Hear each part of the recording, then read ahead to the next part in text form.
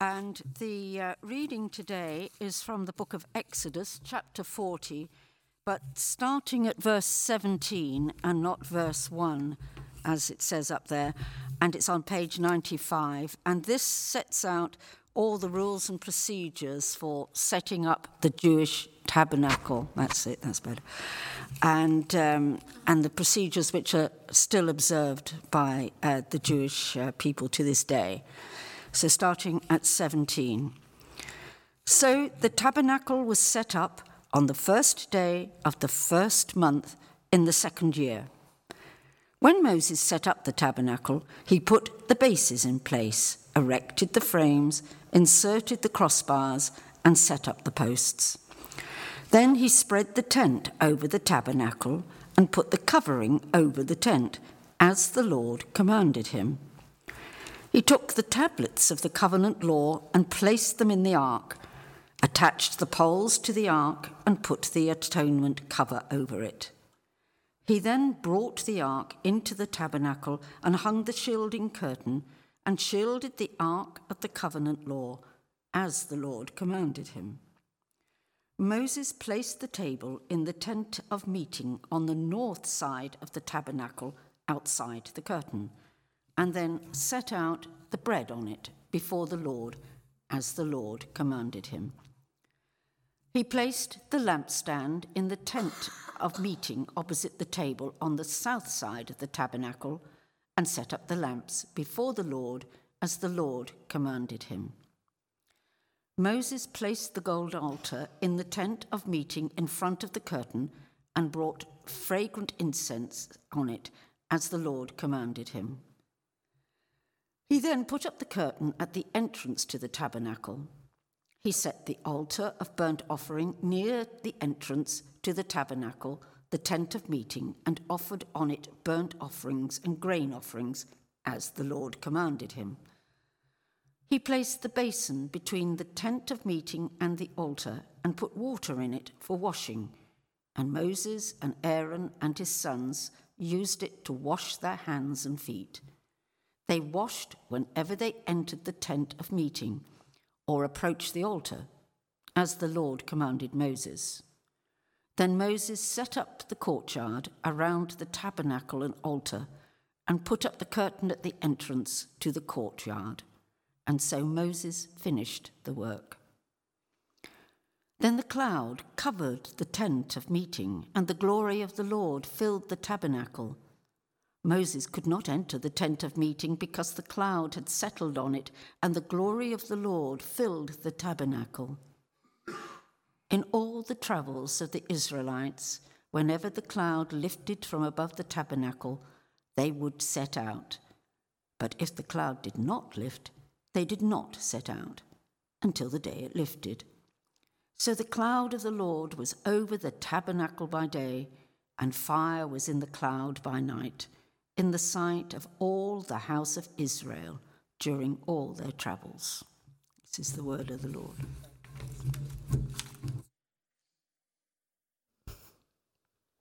And thank you, Christine. I'm going to invite Kate up here, and I'd like to pray for you, if that's okay. Lord God, thank you for bringing Kate to us this morning, and thank you for the preparation that she has put into the word that she's going to speak to us this morning. I pray that you would bless those words. I pray that you would prepare our hearts to hear what you want to say to us individually and as a church family. And we just invite your Holy Spirit to be with us here now. Amen. Great. There we go. So last week, David was talking about heaven, which is the place where God has paramount influence, where he decides what is good and what is evil. And in the Garden of Eden, we get a picture of God. I'm going to do it like this because it'll kind of show you what I mean. Got the place where God has paramount influence, but he gives responsibility to people, doesn't he? So there's a realm where people have responsibility and greatest influence. And in the Garden of Eden, we see that actually those two are together. And that's how God wants it. When we, after the fall, after people sort of turn their backs on God, it's like they separated. And it's not that they occupy two different places. It isn't that heaven's over there and earth's over here, and somehow when we die, we get a fast track over to there. They're not different physical spaces. They're kind of different realms. N.T. Wright, I don't know if anybody reads N.T. Wright, Tom Wright, in his book Surprised by Hope, which is all about heaven, he talks about them as parallel universes. I don't know if that's a helpful picture for you, but that's two things going on in the same space at the same time, but not acknowledged or seen, possibly by each other or just one way. And so we live really in a situation where often we don't acknowledge or recognize God at work. God is at work. I'm sure that God is at work in our lives far more than we realize every day. But we don't recognize it. I'm just going to read a bit from The Magician's Nephew. We had a little person in here, but has she gone? Great, there won't be any spoilers then. That's fine. I don't know if you know the book The Magician's Nephew. It's the first book in the Chronicles of Narnia by C.S. Lewis. What people would now call the prequel to The Lion, the Witch and the Wardrobe. It tells how do you know the story of The Lion, the Witch and the Wardrobe? Yes? Where the wardrobe and where Aslan, the lion, representing Christ, lives and reigns. And there is this wardrobe that a group of children find, and through that they can actually enter this realm where Aslan reigns. And the stories are their adventures in that. But in the prequel, in the first book, we find out how the wardrobe came to be. I'm not going to tell you. You'll have to read it. Okay? But at one point, Narnia is founded. This land where Aslan is the king is founded. And there are a couple of children and their uncle who are in this land, and they're watching it start. And Aslan sings, and Aslan speaks, and he speaks to animals who also speak. And the children are sort of caught up in all of this. But Uncle Andrew, who is with them, is a bit of a bad character, let's say. He is not interested in this new world except for the power and the money it might make him. He wants to take people to this land so that he can make lots of money. He's not interested in who Aslan is. He's not interested in relationship with this lion. And let me just make sure I'm on the right page here. That's it. So talking about Uncle Andrew then, what he saw as Aslan was speaking to the animals, all he saw, or thought he saw, was a lot of dangerous wild animals walking vaguely about. When the great moment came and the beasts spoke, he missed the whole point for a rather interesting reason. When the lion had first begun singing, long ago when it was still quite dark, he had realized that the noise was a song. And he disliked the song very much because it made him think and feel things he didn't want to think and feel. Then when the sun rose and he saw that the singer was a lion, only a lion, he said to himself, he tried his hardest to make believe that it wasn't singing and never had been singing, only roaring as any lion might in a zoo in our own world. Of course it can't really have been singing, he thought. I must have imagined it. I've been letting my nerves get out of order. Whoever heard of a lion singing? And the longer and more beautifully the lion sang, the harder Uncle Andrew tried to make himself believe that he could hear nothing but roaring. Now, the trouble about trying to make yourself stupider than you really are is that you very often succeed. Uncle Andrew did. He soon did hear nothing but roaring in Aslan's song. Soon, he couldn't have heard anything else, even if he had wanted to. And when at last the lion spoke and said, "Narnia, awake," he didn't hear any words. He only heard a snarl.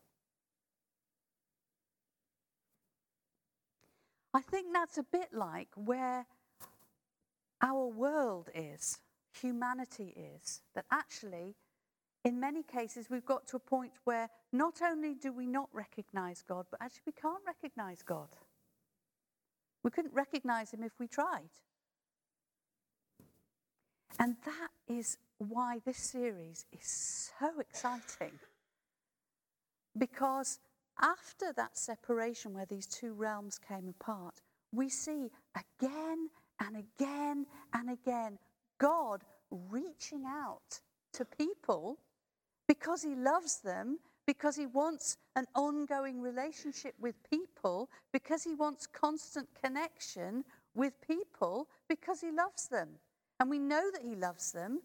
And if this is the only verse we know in the Bible, John 3:16, God so loved the world that he sent his only son to die that, can you finish it off? That whosoever believes, that's right, will not perish but have everlasting life. I've probably mixed up several versions there because, you learn it in one version and then you get a more modern version and We know that God acts out of love, and again and again and again he reaches in. In a minute we'll look at the tabernacle, but there are a couple of other times before we get to the tabernacle where God reaches in to speak to people in quite an amazing way. I'm not going to read them, but I don't know if anyone takes notes, Genesis 28, verses 10 to 17, we have Jacob. Now Jacob, his name means deceiver, and he's gone about deceiving quite a few people. He's deceived his father, he's deceived his brother. His mother sent him off to find a wife somewhere else so that his brother won't get his revenge. On his way to this new place, and he has to stop for the night, and he has a dream. And in this dream, he sees a stairway that reaches from earth to heaven. Now, for us to talk about heaven, it's easier to talk about them as heaven's one physical space and earth's another physical space. And it's easiest for us to picture it like that. And that's what the dream pictures it like, that there's a stairway from earth to heaven. There are angels going up and down on these stairs, and God speaks from that place to Jacob. And what he does is he reiterates the promises he gave to Abraham, that there would be a nation, that they would have a land, that they'd have a special relationship with God, and that they would be a blessing to all people. And Jacob wakes up in the morning, and this bit I will read.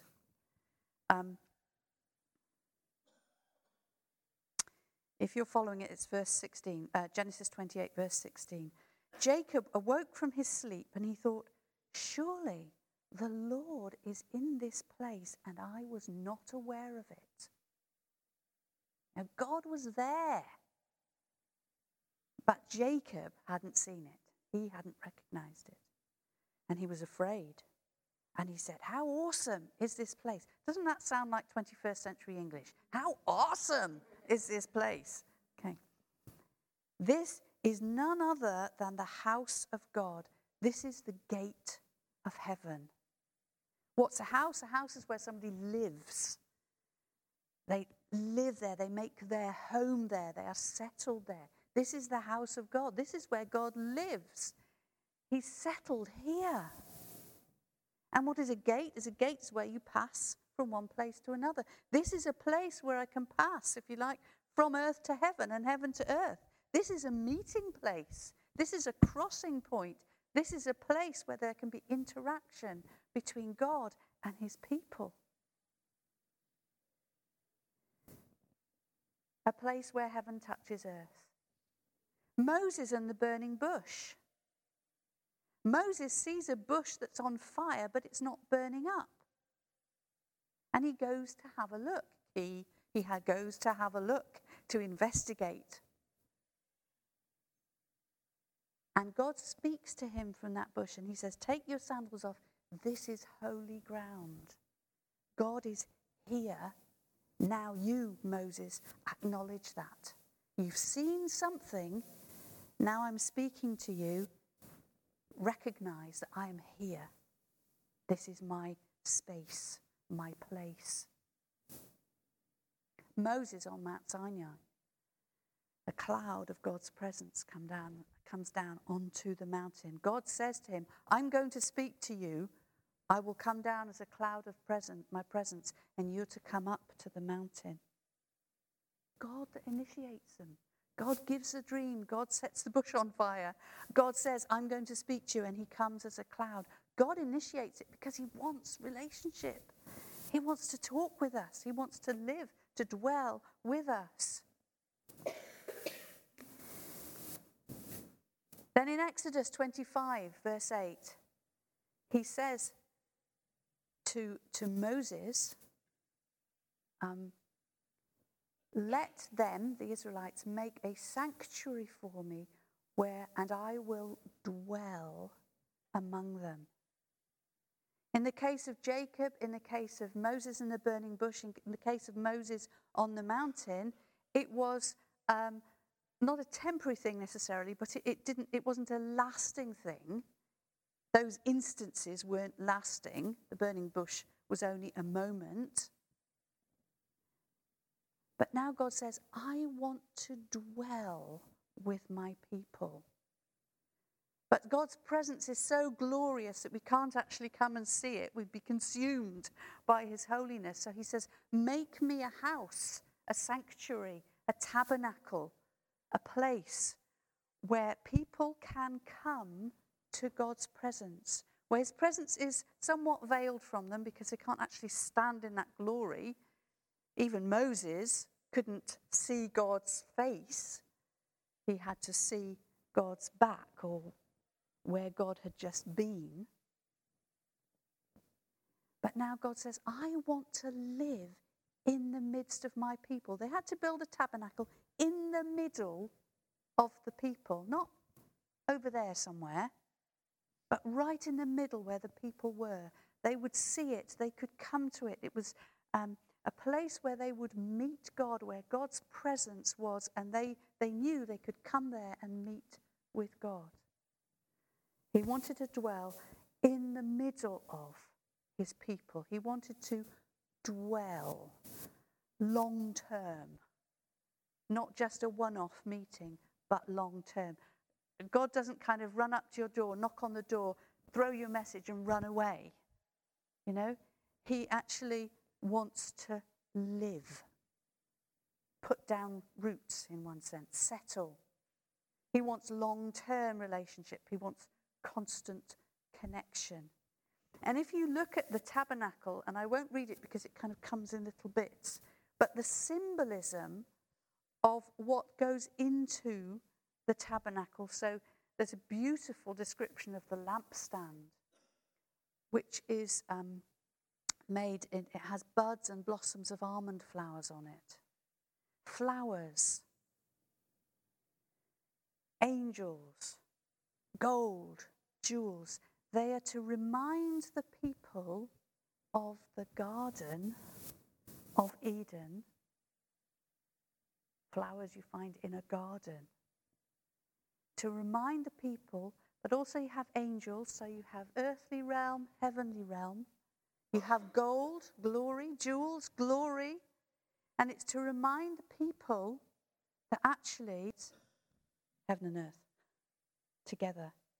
It's to remind them of what was God's desire to be together and what is God's desire to be together.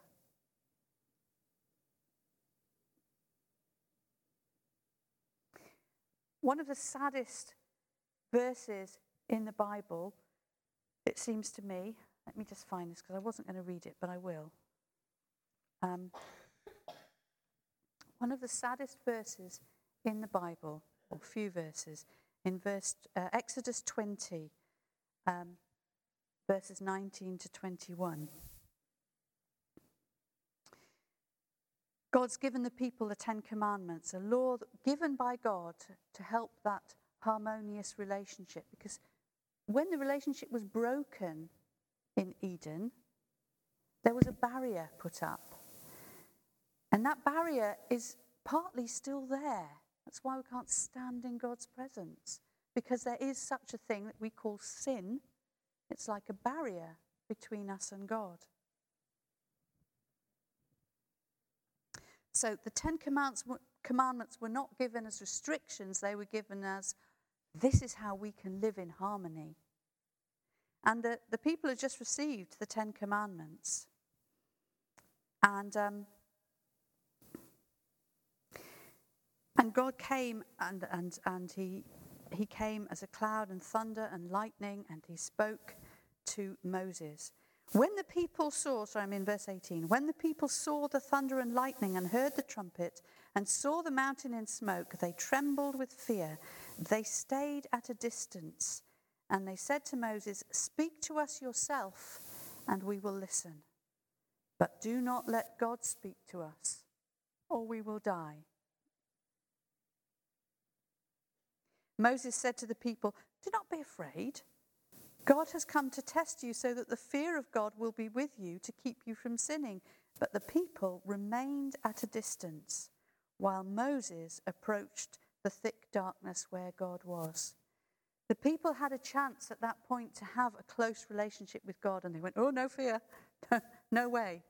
This is too frightening. This is beyond my comfort zone. It's too frightening. You speak to God, Moses.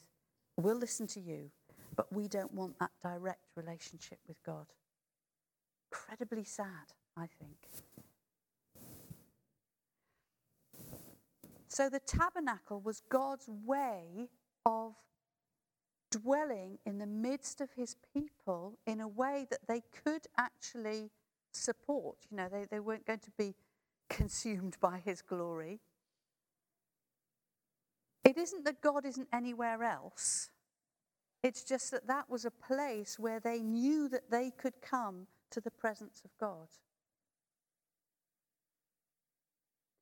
And the really exciting thing is that's not the end of the story.